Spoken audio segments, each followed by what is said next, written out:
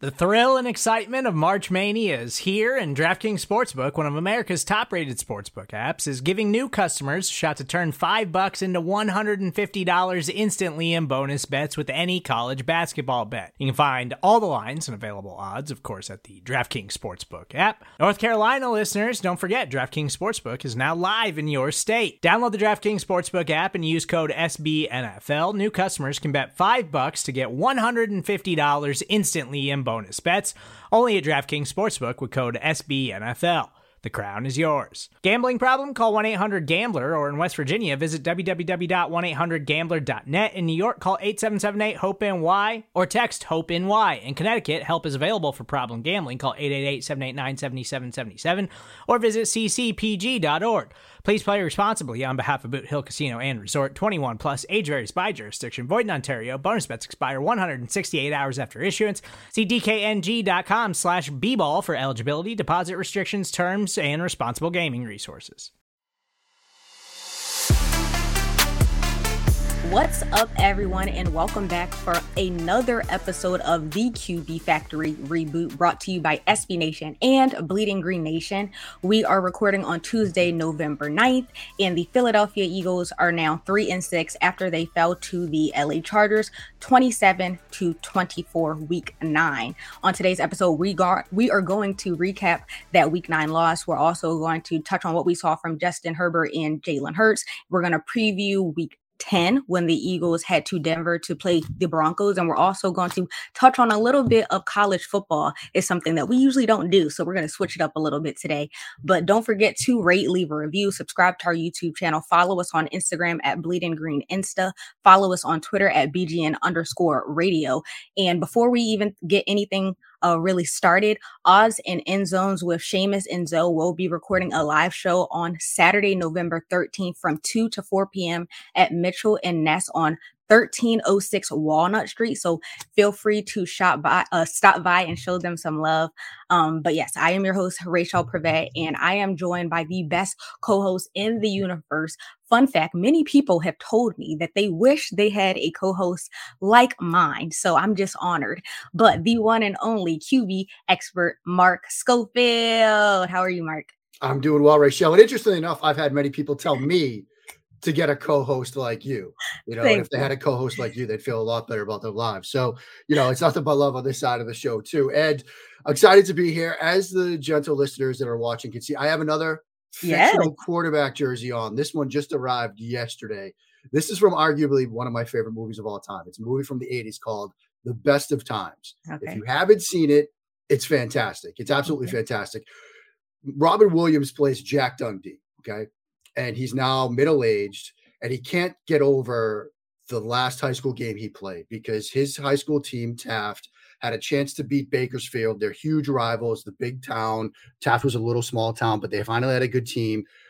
But Jack Dundee, played by Robin Williams, drops what would have been the game-winning touchdown, and he can't get over it. He works at a bank. He's married to the son of a huge Bakersfield booster who has like paintings of Bakersfield football all around the office. He has to think about it every single day. And so he has this idea as a washed-up, middle-aged banker that, I know, we'll get everybody back together. We'll play this game again. I know we're all in our 40s. We got bad knees and everything, but we're going to play this game again.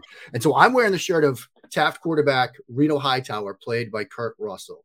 And Russell Reno Hightower, fantastic quarterback. He was known for wearing his white shoes. And, so they actually, Robin Williams' character convinces everybody to play this game again. And so it's one of my favorite movies. And I do want to have a quote from that movie to start things off. And it starts with Reno Hightower, Kurt Russell's character, talking with Jack Dundee, Robin Williams' character, about, trying to play this game. And Kurt Russell's character starts it off. I was never great. I was pretty good. I was great for around here. Every year I get better. The people remember me in my prime. The kids always ask me about the 6 touchdown passes against Porterville. Hell, I only threw 3 touchdowns. Jack Dundee, it was 7. Reno Hightower, I'm not going to argue. I like the idea of 7 better. In a couple more years, it will be 8. I get better with age. My knees are killing me. I'm slow. That's why you didn't want to play the game.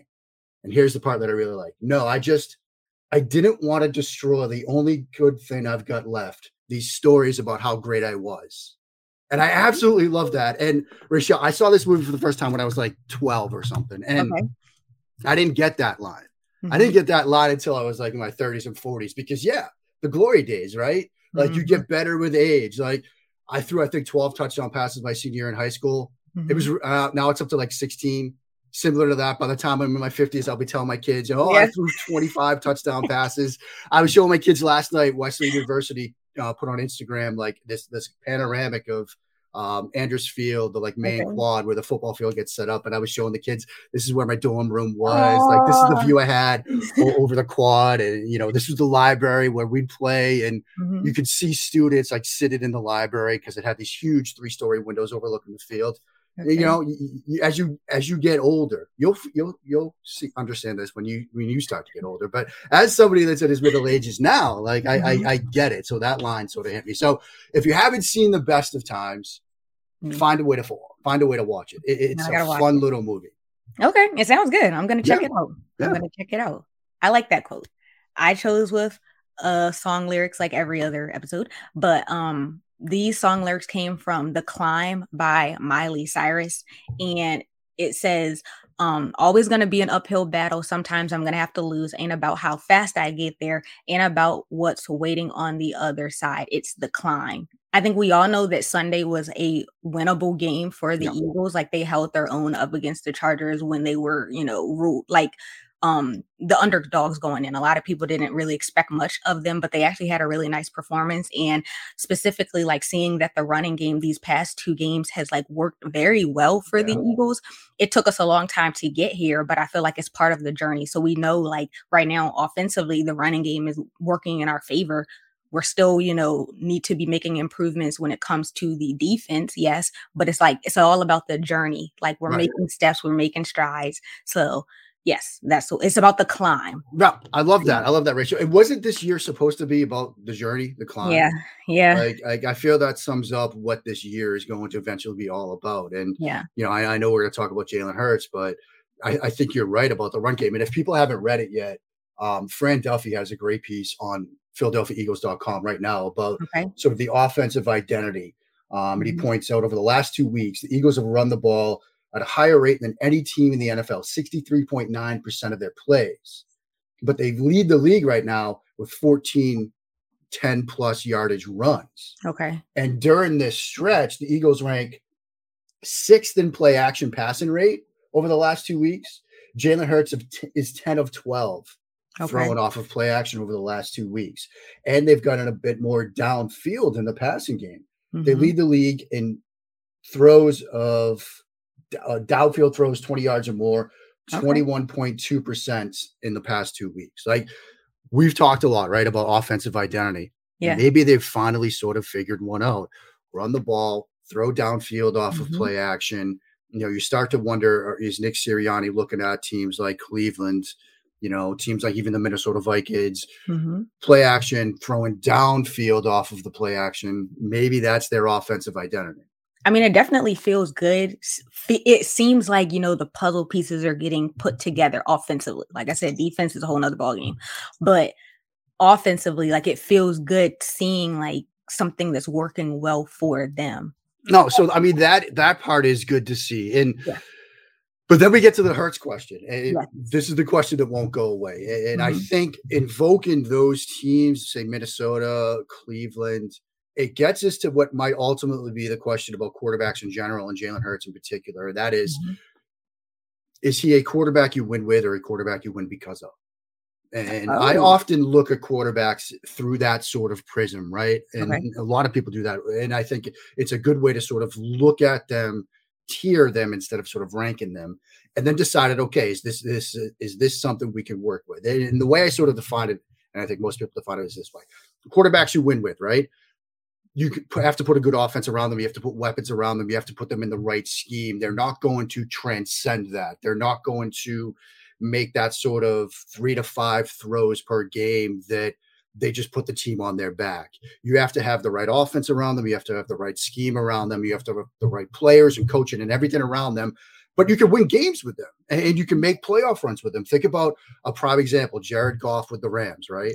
Like Sean McVay had to do so much with play action, with concepts, with run game. He had to get them to the line of scrimmage before the radio and Goff's helmet cut out so he could keep telling them, hey, look, they're in this coverage, they're in that coverage, they're in this front. Like, he had to basically, to use the words of my friend Seth Galina at Pro Football Focus, McVay had to be a QB puppeteer. Like, he had to like sort of pull the strings and make Jared Goff a serviceable quarterback. Now we're seeing what Jared Goff looks like in Detroit. You know, another example might be Kirk Cousins, Jimmy Garoppolo, Baker Mayfield. These are guys that you have to put the right offense around them. Is that ultimately what we're seeing develop with Jalen Hurts over these past 2 weeks? The play action, throwing out of heavy personnel, a focus on running the football. Are you sort of seeing them prop up Hurts, which would make you think, okay, he's a guy that you win with? Then there are quarterbacks you win because of, right? And look, you can think who they are, like Russell Wilson, Aaron Rodgers, you know, Tom Brady. Like, even you can make a case, Justin Herbert, for example. Those are the guys that, maybe things might not be perfect around them at times, but they'll find ways to overcome it. They'll make those 3 to 5 throws per game. Look at Sunday. You had Hurts played well at times, did some nice things, had some misses. The miss to Smith, the miss to Goddard, that people are going to point to. Like, the guys you win games because of, they hit those throws. Justin Herbert hit some of those throws. You know, Justin Herbert had the game-winning drive. I mean, that's ultimately the difference between good quarterbacks and great quarterbacks. Now, Hurts can be a good quarterback that you win games with, and the Eagles might decide, looking around the landscape, free agency, the draft, that we're going to build it around him and sort of we'll win games with him because we're afraid of, you know, trying to redo the quarterback position. But that sometimes the line between winning a Super Bowl and making it to the playoffs is, do you have the guy you win games because of, or the guy you win games with? I think that's an excellent way to put it. And I think the examples that she gave were like spot on. So it's still early in her career and we're still figuring him out as of right. And he could maybe become that type, like the Tom Brady, like you said, you mentioned. But as of right now, it's definitely about putting pieces around him to help him learn and excel and become whatever he's supposed to be. But taking a look at his performance against the Chargers, he was 11 of 17 for 162 yards with 1 touchdown. And I had found a quote that I thought was like actually really, really interesting. You might have seen it. The Eagles announcer, Merrill Reese. He called into WIP to defend Hurts. And this is what he said. He said, to blame this game on Jalen Hurts is insane. Yes, he missed a couple of passes, but that kid is getting better and better. They criticize him for not being accurate enough in the pocket, but he put the ball into some small windows for Devontae Smith. He threw bullseyes. Then to see the athleticism, he did amazing things. And then he takes the blame in the locker room. He has a great attitude. He's a leader. I think this kid has a very high ceiling. And if you're going to be continue to be patient with him and you realize he's only started 13 games, he's going to be just fine. And when I was reading this, I was like, of course, you know, I'm Team Hurts, so I'm going to defend him to the end. But the best way I can compare it is like, if we think about it, how old is Jalen Hurts? He's not even 25 years old yet.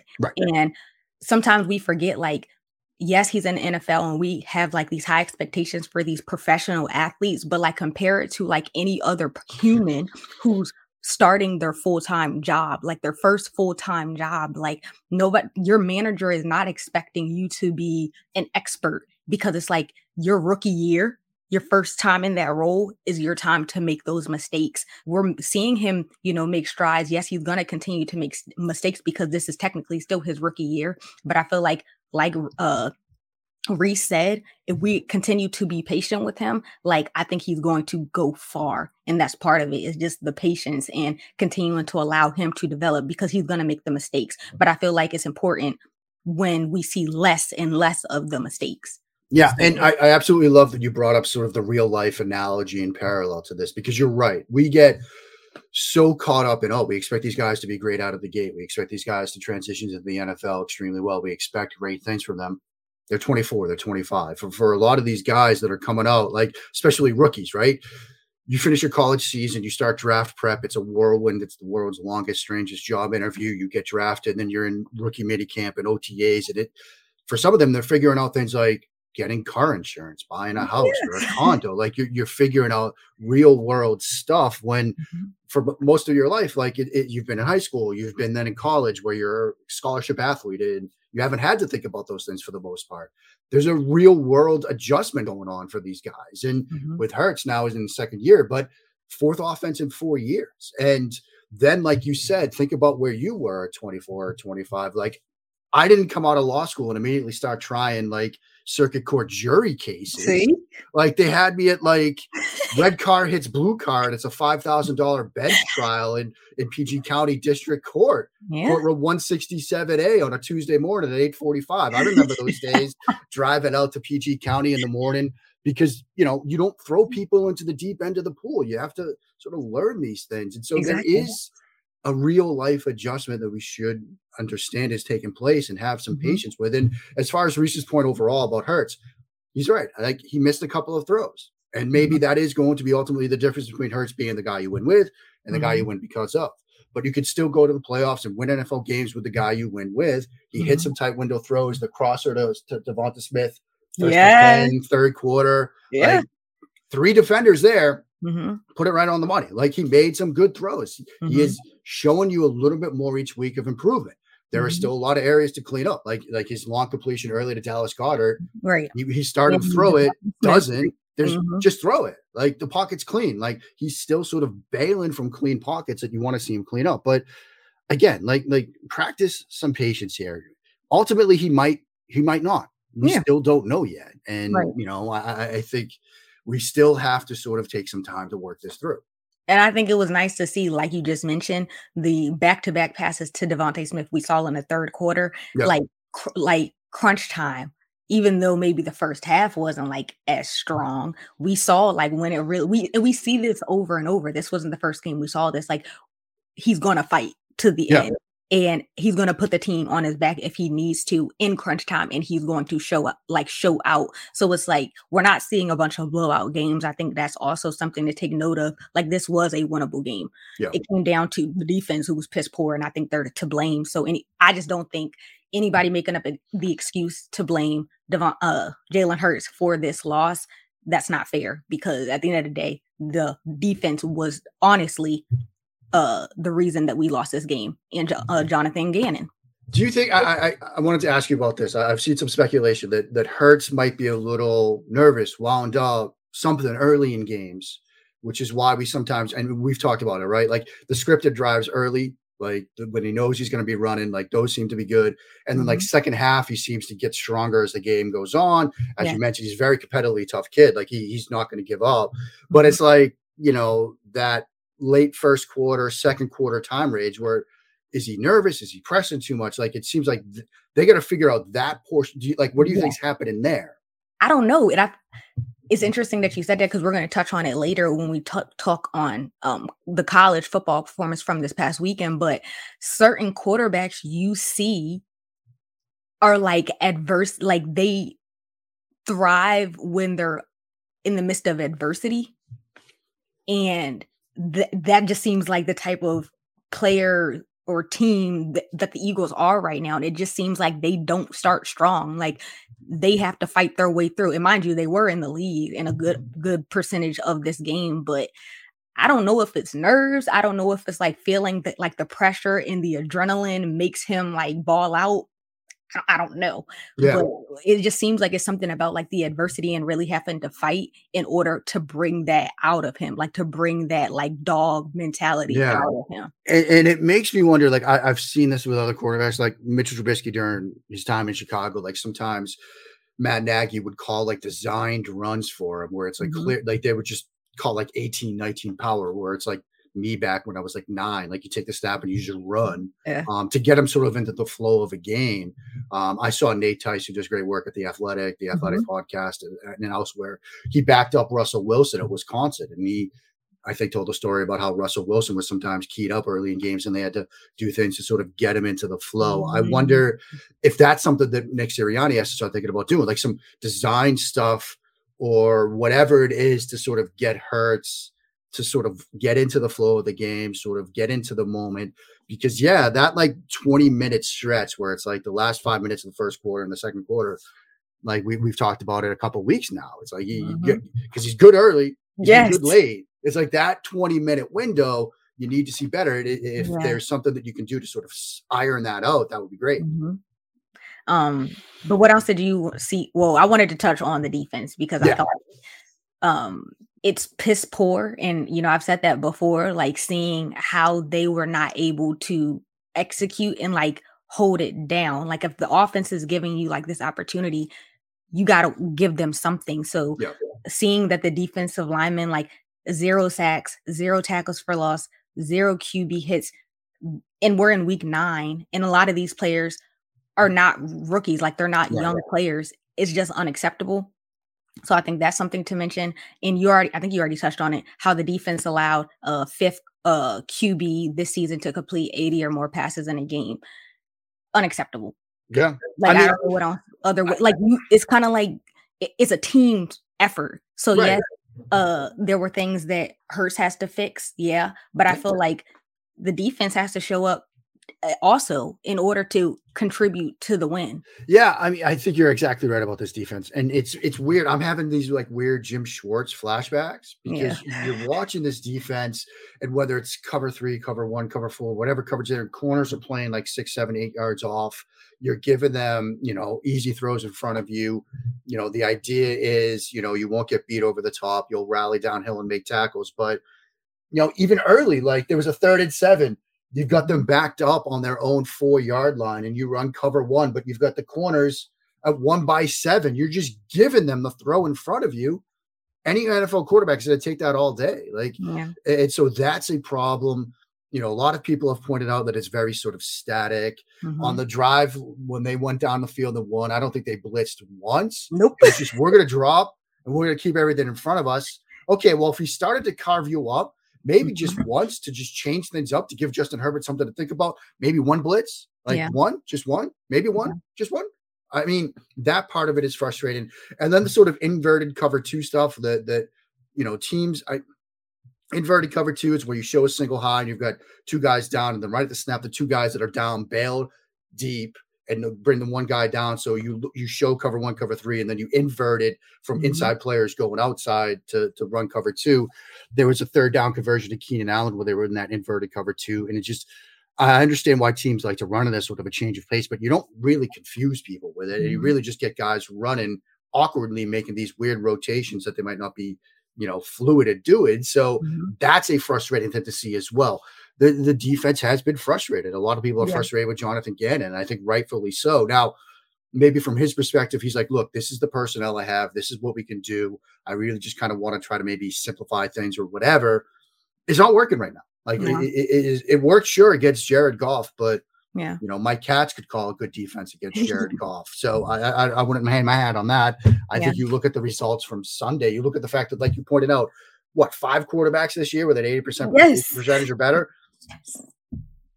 Like numbers don't lie. These are just numbers. Like it's not like we're pointing stuff out on field. These are just numbers. And we were literally talking about last week how Justin Herbert, the past 2 games, was not looking like himself. And then he comes out and he looks amazing. Like 32 of 38, 356 yards, 3 touchdowns.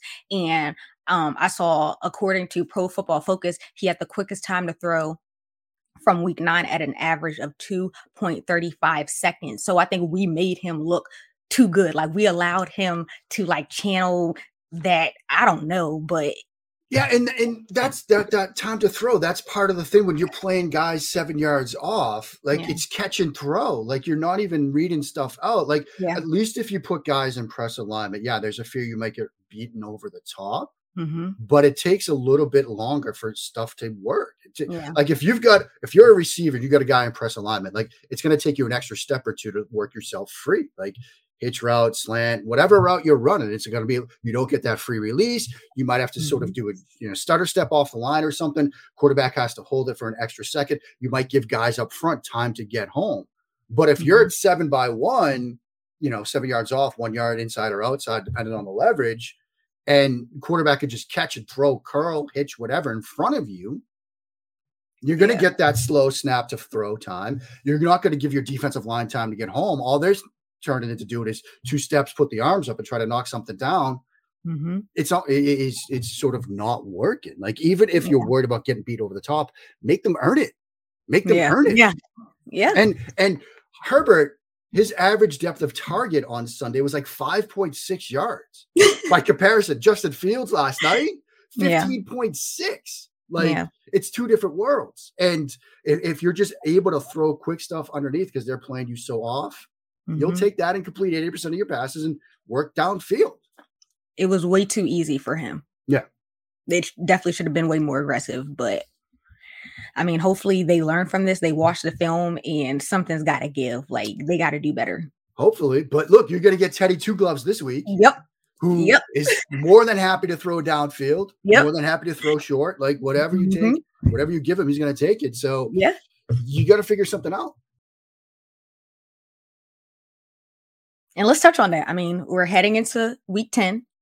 Like I said, we're heading to Denver. The Broncos are 5-4, and they are coming off of a huge week 9 victory over the Eagles' division rivals, the Dallas Cowboys. Like, they completely smacked them in the mouth. Like, it was just wild. I don't think anybody expected that. Teddy Bridgewater finished 19 of 28 for 249 yards, a touchdown, and he had a rushing touchdown. So both sides of the ball, it was just a complete win. You saw both sides of the ball showed up and completely embarrassed the Cowboys. So I don't know what to expect. I'm a little nervous going into week 10. Yeah, I mean, a couple of things to think about. One, this is a game at Denver, okay? Yeah. And my wife's side of the family used to live out in the Colorado area, and I would tell you from traveling out there, like, you want to fly out like Tuesday to get used to it, because the altitude is a factor. Like, I remember we went to just go to Red Rocks, not for a concert, just to visit it and walk it up. I mean, I was obviously out of shape, but of course I was winded by the time you get up there. And so that is something to think about. Yeah. This was a very physical defense. Dak Prescott talked about it after that game. He said, look, they were extremely physical up front. They were physical in the secondary. You watch, I do each week for Blogging the Boys, a Dak watch video where this week I broke down 10 plays from Prescott. And a lot of them, the throws were on point, but the defensive backs, Fuller, Hairston, others, they were very physical at the catch point. Like, Fuller had one pass breakup where he comes sort of up through the pocket because it's a high throw to like sort of break it up. There's another one where Hairston comes over the top. They were physical. They were challenging receivers at the catch point. And so you're going to have to be quick with reads, with throws. You're going to have to be crisp with ball placement. Like, they're going to attack the catch point. They're going to come after you up front. And then offensively, like, loaded.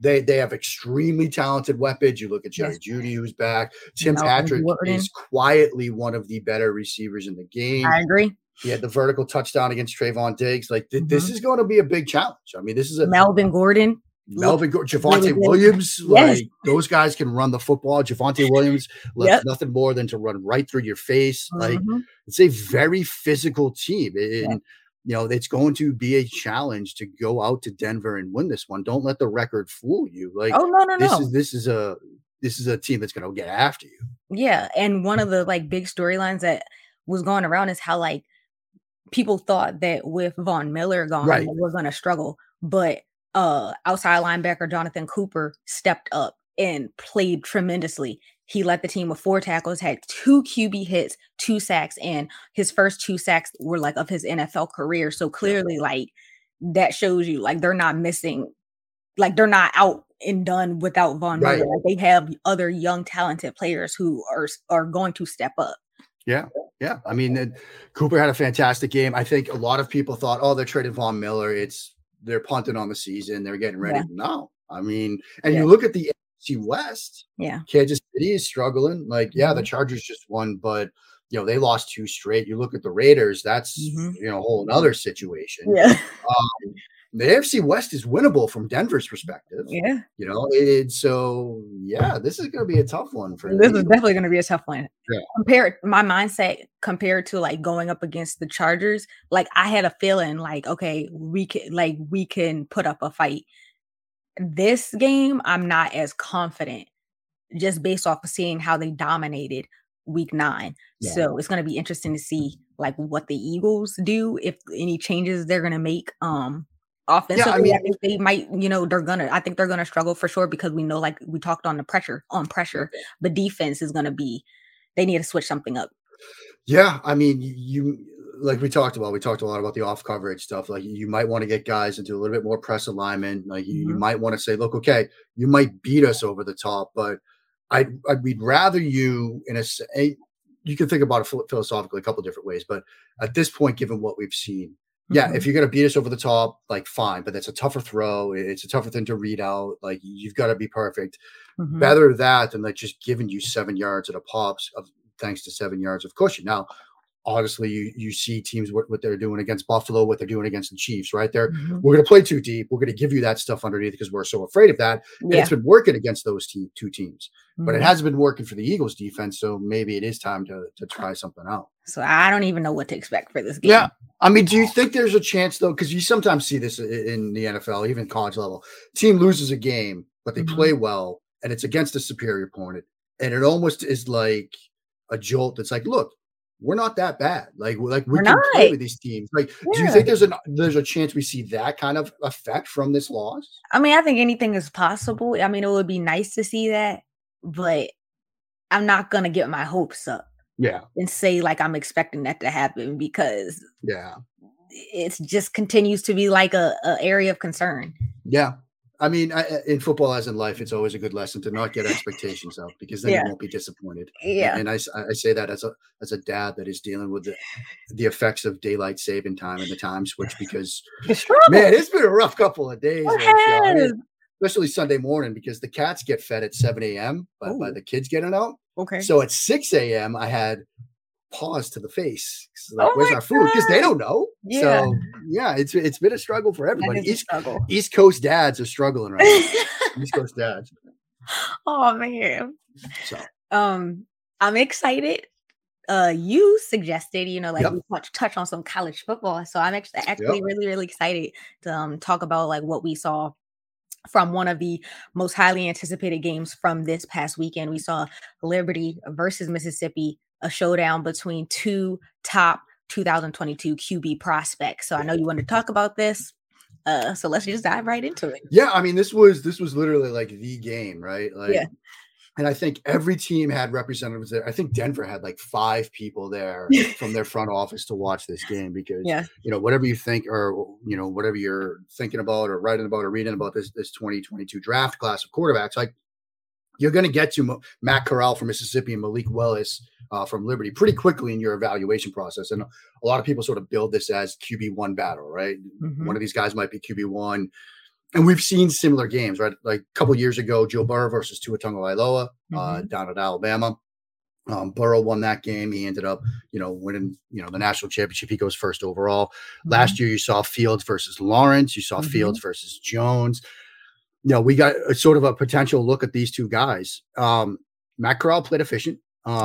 He's got this like sort of throwing motion that reminds me a lot of Lamar. Like Lamar's got this like low release point and kind of just the wrist flick from the ear. Corral sort of has that as well. Moves well in the pocket. A lot of questions about Matt Corral will come, I think, from a offensive scheme standpoint because Lane Kiffin does a lot of creative stuff that you might not see on an NFL Sunday unless you really sort of borrow from his playbook. But I thought Matt Corral played really well. Malik Willis struggled. He threw 3 interceptions. He had one in the end zone late when he was trying to make something happen. The one that sort of concerned me was the one he threw early when he faked the screen on the smoke screen to the right side and then tried to hit the vertical route a little bit late and it got intercepted. It was a long throw. But what worried me about it was if you look at his game against Middle Tennessee State, I did a video breakdown of it. He threw 3 interceptions in that game as well. One of them was on a very similar concept. It was a 4 receiver, like over unbalanced thing, but it was the same, like pump on the screen, throw the vertical, and that safety read it and jumped it. And that was a couple of weeks ago. And now he's making the same mistake on the road against Mississippi. So, quarterbacks are going to make mistakes. I want to see if they learn from them. This is an example where, he can still try to make that throw. He has the arm to do it, but got to be a little bit quicker because that safety just read his eyes. And so a lot of people, their takeaways were Corral had the better day. Maybe he's the better guy. Willis is certainly talented, but the developmental it might be like a 2 to 3 year curve, right? Yeah. And looking at the stats, Matt Corral finished 20 of 27 for 324 yards and had a touchdown. Yeah. On the other hand, Malik Willis finished 16 of 25 for 173 yards. Like you mentioned, 3 interceptions, and he was sacked 9 times. 9 times. And 7 of his sacks were from the first half. So one of the biggest things I saw from this game was how it was a tale of two halves. And kind of like we were touching on Jalen Hurts, you saw how he faced adversity, because he could have been down and out like bad, but he kept fighting the entire game. So that shows like the type of player he is, the type of leader he is. Liberty was down 24-0 midway through the third quarter. So the fact that, I mean, it wasn't like a super, super close game. Like they didn't battle back all the way, but he never stopped fighting. So that shows like that's something to take note of. But he really like was a threat when it came to like the running game. Like you could tell that they leaned on him heavily in the running game.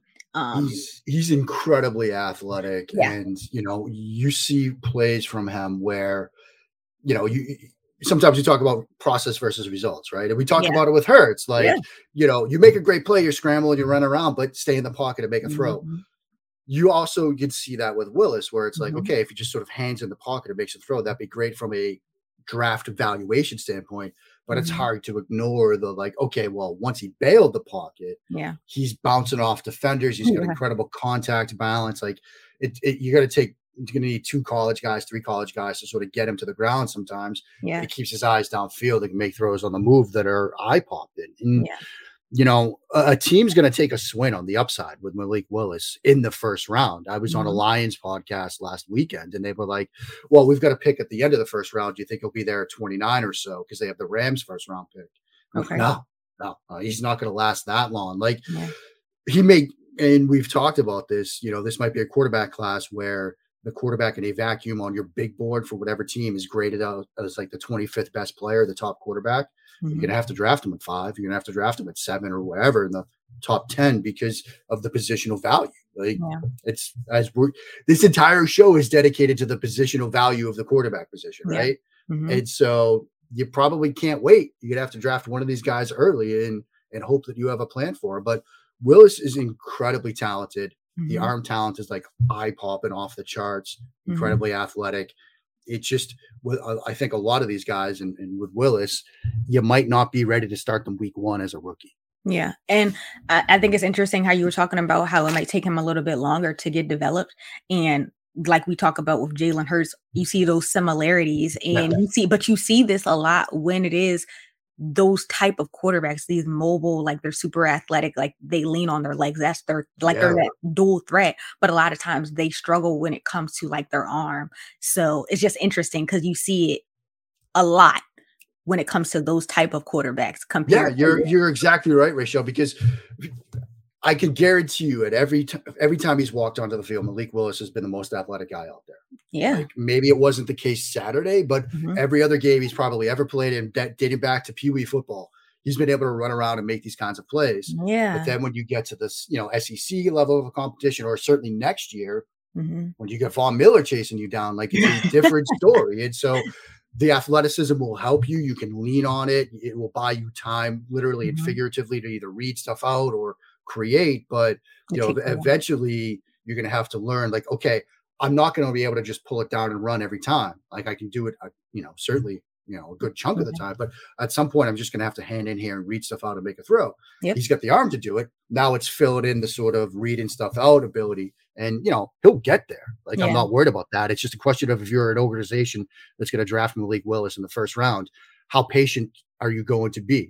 Like if you're a team that's ready to be extremely competitive now, maybe you go in a different direction. But if you've got like Detroit, like if you're clearly like on a 2 to 3 year rebuild schedule, draft Malik Willis, start to build in around him and develop him, and you've got some time to play with. I'm hearing some similarities. Yeah, there you go. There are a lot of parallels here, Raichele. A lot of parallels. But no, I think that I'm excited that we touched on this. Yeah, and I think, as we start going forward, as we start sort of pivoting to draft talk, we'll be doing more of this, gentle listeners. And so, we'll get some people on to talk some draft too. So, it's going to be fun. It is going to be fun. But The Eagles head to Denver, like we mentioned. They're going to play the Broncos on Sunday, November 14th at 4:25 p.m. So a little bit of a later game. Immediately after, you guys know the drill. We do the BGN instant reaction show. So make sure you guys tune in for that. Interact with us. Leave us your comments. Leave us your questions. Don't forget to rate, review, subscribe to our YouTube channel. Follow us on social media, like I mentioned. And we will be back next week to talk Eagles ball. So any last words, Mark? Well, nothing but this. Go Eagles. Go Eagles.